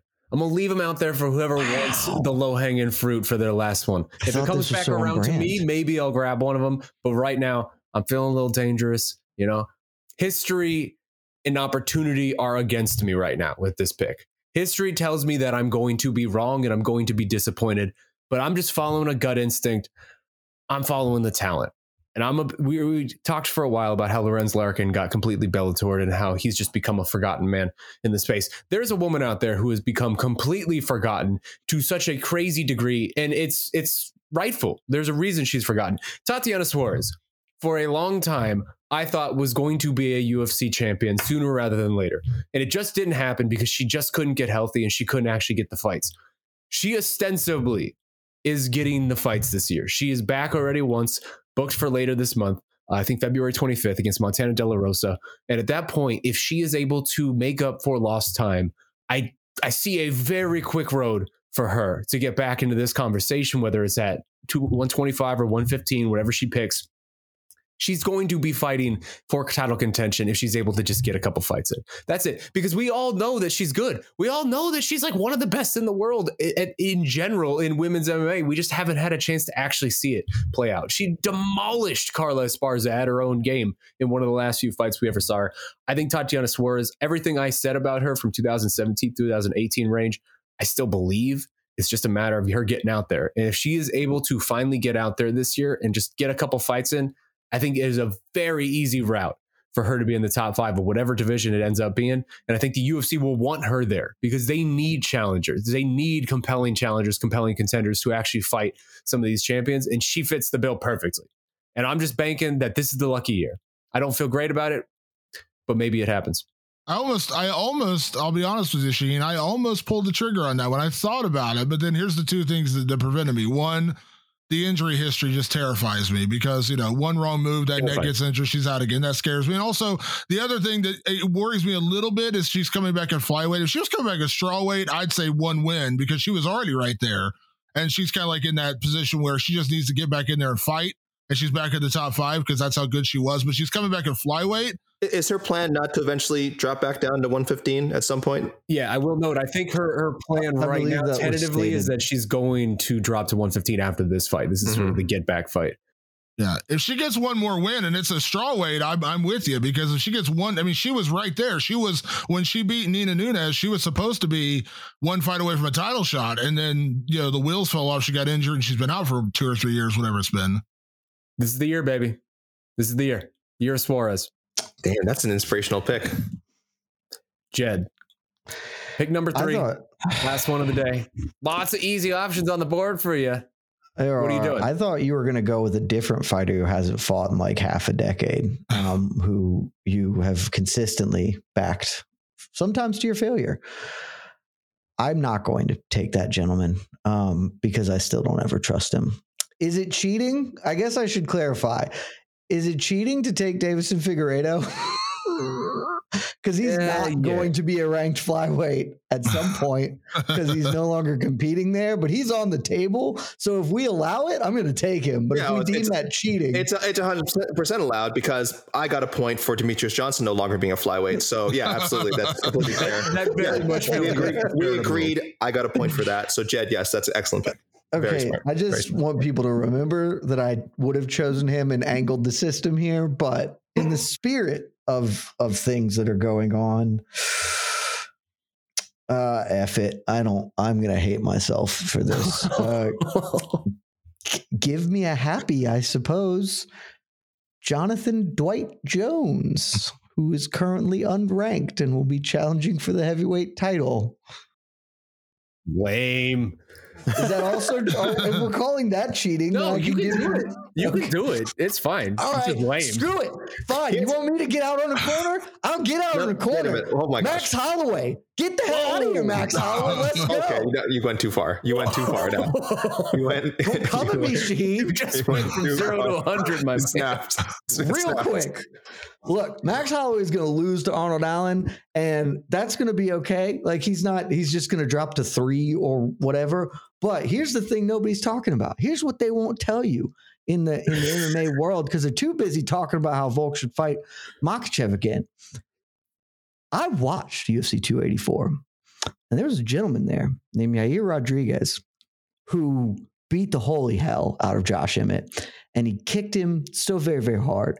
And you know what else happened at UFC 284? Islam Makhachev kicked Alexander Volkanovski a bunch to the body, and Volk didn't super like it. And I'm going to go and say Yair Rodriguez better at kicking than Islam Makhachev. Yair Rodriguez is going to beat Volkanovski when they fight.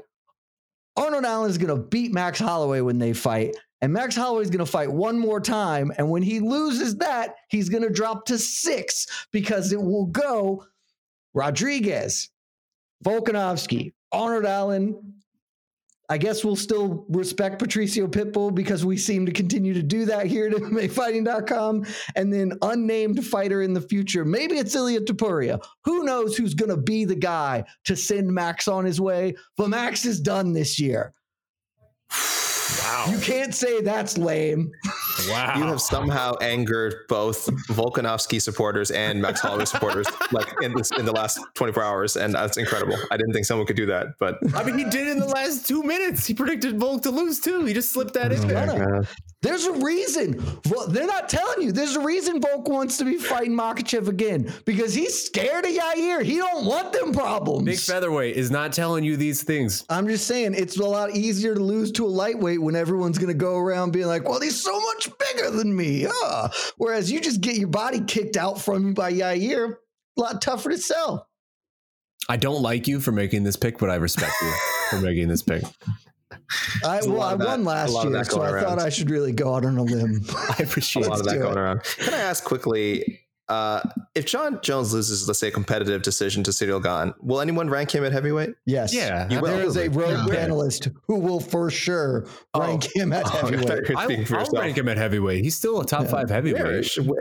Top 5? You'd put him above, like, I guess, Tai Tuivasa? I won't rank him AK, but I'll understand. I don't think I will either. But if it is competitive and he still loses, but he loses, I'd be like, yeah, if he shows us enough, I don't know. Okay, you know what? This we'll put a pin on this for the actual post 285 podcast. We have a panelist who's ranked Volkanovski at lightweight, so I suspect if the same thing happens, John Jones will also get a number.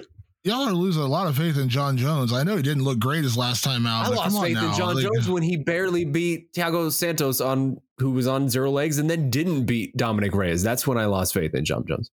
I've always disrespected Anthony Smith, and I lost respect for John Jones when he didn't demolish Anthony Smith. So he just hasn't fought in 3 years. So I just have no.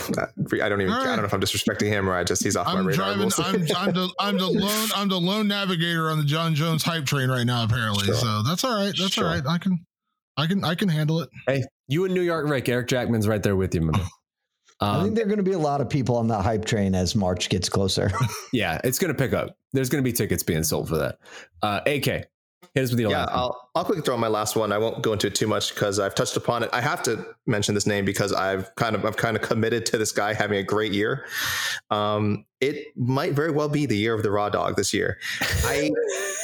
I don't have a specific path for Brandon Royval becoming potentially a UFC champion. That's sort of one of the bold predictions I made on when Mike and I did on to the next one and predicting like year-end champions. I just want to like not just to go the boring pick and say Brandon Moreno. I'm like, something will happen. Maybe Pantoja beats Moreno, and then Royval beats. He has to beat Nicolau in April, beats someone else, gets a shot at Pantoja, wins a rematch with Pantoja, or fights Moreno, wins a rematch with Moreno.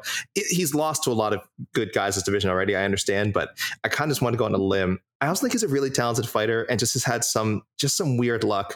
Even the first Moreno fight, he kind of got injured during the stoppage, and I'm not saying it would have gone any differently, but it was just a little muddy. It was a little muddy, and then Moreno went on to fight Figgy, and Royval again has kind of been sent on this weird spiral since. But he's got some wins. He's getting back some wins. If he beats Nicolau, he's really on his way. And again, yes, I just wanted to. I will say it if it happens that it is the year of the Raw Dog, but I really prefer not to. So Royval is kind of my weird pick. And again, not necessarily become the champion, but we're saying getting to the top 5. Very possible. Very possible. Has to get past Nicolau in April, and then after that, really just one more big win. I think he's in there. Flyweight top 5 right now: Brandon Moreno, DJ Figueiredo, Adriano Moraes, Kai Kara France. So at worst, Figgy's going to be out of there, right? And then you have probably Pantoja, but DJ and Adriano Moraes we're going to take out of there too. So really, I think just by default, flyweight is a good mathematic choice, which I was looking at. I was just like, I thought about Manel Kopp just to be fun, because like pretty reasonable to see a World War III of the top 5 are gone. Yeah, totally agree. Damon, what do you got last for us? So Jed almost spoiled it there. I wanted to go Manel Kopp because if you remember correctly, I picked him as like my random could be champion by the end of the year guy. So if I'm going to ride with him, I'd kind of have to say he's going to be top 5. And I think that, but here's the thing. I weirdly think there's an easier path for him because if he beats Alex Perez, who's only one spot ahead of him in our rankings. But again, so many guys are leaving, and I feel like, it's just going to be a little bit of an easier path for him to get there than that. So I'm going to skip that one. I'm going to go with another. I say sad, but is it really sad? Because I don't think anyone's really going to be that sad to see it go. But I'm going to go with dropping out of the top 5, Colby Covington. Not only because he hasn't fought in a year, but when you really look at his resume, Colby Covington is living, breathing on 2 close fights with Kamaru Usman. That's it. Losses, 2 close losses. Important to stipulate that. He beat Tyron Woodley, who was not the same Tyron Woodley he was years ago. He beat Robbie Lawler, who is not the same Robbie Lawler he was years ago. And right now, Colby Covington fights Chimaev, he's a massive underdog. He fights Gilbert Burns, he's probably an underdog in that one. And I listen, I wouldn't discount Bilal Muhammad beating Colby Covington either. Shavkat Rakhmonov, I would probably pick to be Colby Covington. So yeah, between inactivity, which we still have no idea when he's coming back. I mean, it's coming up on a year already. He hasn't fought, and his last one was over Jorge Masvidal, who isn't a top 10 fighter. Colby Covington, I think either through inactivity or getting beat one time this year, which if he fights any of those top 5, top 6 guys, there's a good chance he's going to lose unless they give him Leon Edwards. And then maybe I kind of cancel myself out by Colby staying in by eliminating Leon Edwards. But otherwise, I'm going to go with Colby Covington joining Leon Edwards outside the top 5 this year. The classic stat: 5 years since Colby beat somebody coming off a win. 5 years. Just saying. I feel more confident in that pick. I feel far more confident in that. Yeah, I feel far more confident in that pick than I do Leon Edwards. So what we're saying is Tatiana Suarez has more recently beat someone coming off a win. Yes, that is what we are saying. Ouch. John Jones, guy who's been out for 3 years. guys who have been out for multiple years have more recent wins than Colby Covington does. I don't hate it. There's very much a path for it. I could see it. I'll close this out. My last one. A lot still on the board, frankly, right? Like, I'm kind of proud of us that we didn't do some easy ones here. You could go Sarukian with that. You could go Muniz at middleweight. I think Tai Tuivasa at heavyweight feels like one who could drop out. Justin Gaethje. All 3 of those were in my list. Ilya Topuria was one, but I didn't take it. Topuria, Evloev, another at featherweight. Aaron Blanchfield also still sitting out there. She has a giant fight coming up this week. Yeah, she's about to get killed is the problem for Blanchfield. She's about to die. Until this fight changed, if we had done this last week, Blanchfield would have probably been a pick for me.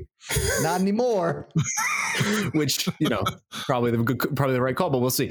But so I'm coming down to 2 last names for my last pick. One's the easy pick and one's maybe a little bit more out there. The easy pick is obviously Muhammad Mokaev, right? Like, we've all talked about it at length. At this point, it feels like inevitability that this kid's going to be up there. I just don't know if he's going to get the fight to get up there. It seems like they're either committed to slow playing him or no one in this division is willing to fight him. And also, I think his last few performances have maybe slowed the roll a tiny bit. Haven't particularly blown people out of the water in a way that we thought he would be. So I'll round out my group by going a bit out on a limb. Something I don't know that I believe, but I could see a road for it. And it feels like a fun one to root for all year. Johnny Walker, baby. This dude is tied for 11th. Tied for 11th, right? Oh, those sound effects, whatever that reaction was. I love that. This man is tied for 11th right now at light heavyweight. He's one of the few light heavyweights in the world who's not an old man. I think that's a big credit to him. That's a big point in his favor. This division's just a very weird division that is very much in flux. And Johnny Walker right now is about to fight Anthony Smith, right? That's the next thing up. That will instantly put him in the conversation if he beats Anthony Smith to get a big fight next, whether it's against a Rakic or a Jan Blachowicz or even an Ankalaev, somebody. Jan Blachowicz is not going to be in the top 5 at the end of this year. He's a very old man. He's in his 40s. I just see I could see a road where Johnny Walker does weird Johnny Walker things and somehow ends this year as that number 5 guy. So I'm putting it out there. And I like it. That's a fun thing to root for. That is riskier, so I respect you. 2 words why Johnny Walker will not be in the top 5, in my opinion, and it's not Anthony Smith. 2 words. John Kavanaugh. There's the reason why he's not getting it. John Kavanaugh is the reason why I'm not going to put my faith in Johnny Walker. I'm sorry to tell you. You can't argue with results. I think, maybe it just took him a while to mesh his style with the SBG style. I don't know. I know you. AK Lee coming out here saying you can't argue with results in the wake of UFC 284. Let's not bring that full circle. Listen, Johnny Walker. I know. I'm trying to close this out like a professional. Right. We all know you either win or you learn, guys. Okay, we all understand that. But I've learned that training with John Kavanaugh doesn't generally mean good things for your future. So I'm going to stick with it. I didn't mean good things for Johan Cutelaba and Paul Craig because Johnny Walker just smoked them both. So I don't know. That's a sneaky good pick, Shaheen. That's a sneaky good pick. And you're right. Just going based on the age, people aging out, possibly the top 5, top 6. Like, I don't think he beats. I'll pick against him again. I don't even think he's beating Anthony Smith. I'm going to pick against him in probably every fight.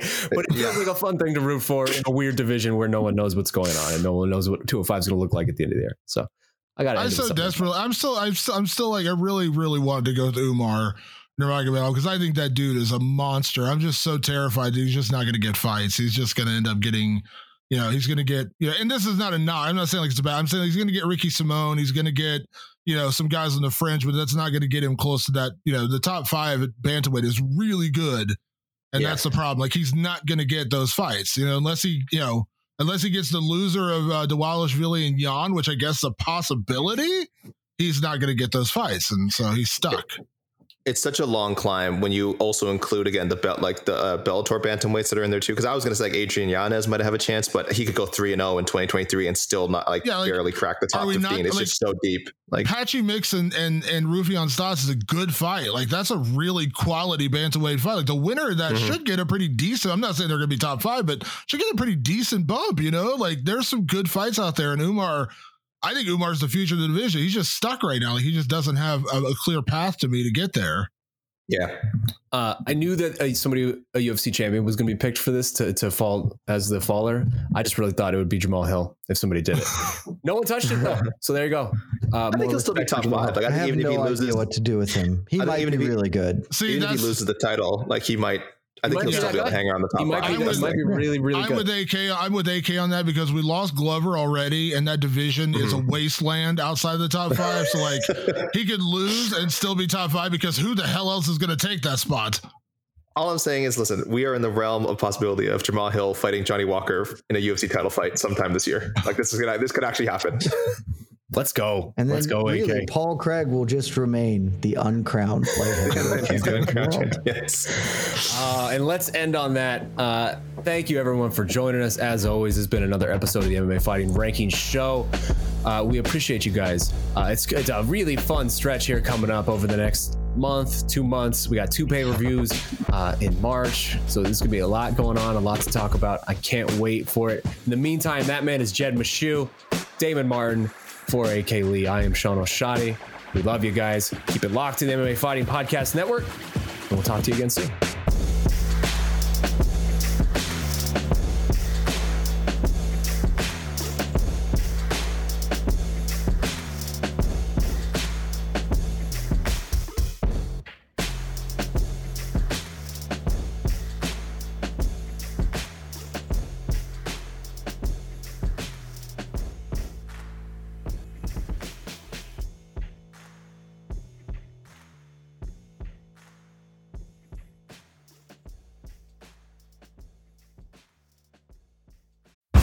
Bellator Champion Series is back in action Friday, May 17th, live from Paris, France.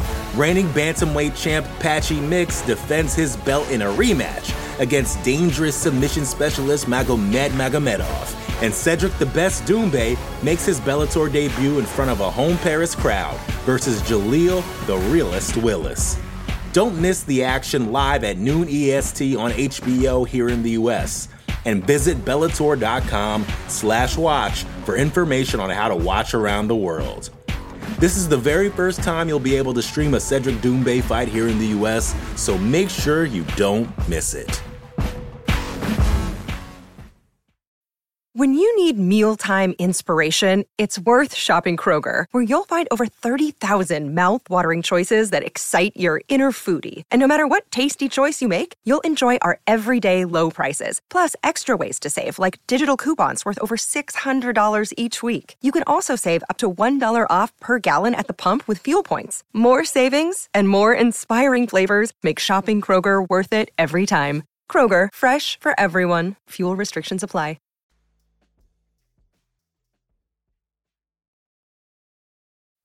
The Bellator Champion Series is back in action Friday, May 17th, live from Paris, France. Reigning bantamweight champ Patchy Mix defends his belt in a rematch against dangerous submission specialist Magomed Magomedov. And Cedric the Best Doumbé makes his Bellator debut in front of a home Paris crowd versus Jaleel the Realist Willis. Don't miss the action live at noon EST on HBO here in the US. And visit Bellator.com/watch for information on how to watch around the world. This is the very first time you'll be able to stream a Cedric Doumbé fight here in the US, so make sure you don't miss it. More to-dos, less time, and an infinite number of tools to keep track of. Sometimes doing business has never felt harder, but you don't need a miracle to hit your goals. You can just use HubSpot, because their all-in-one customer platform can make growing your business infinitely easier.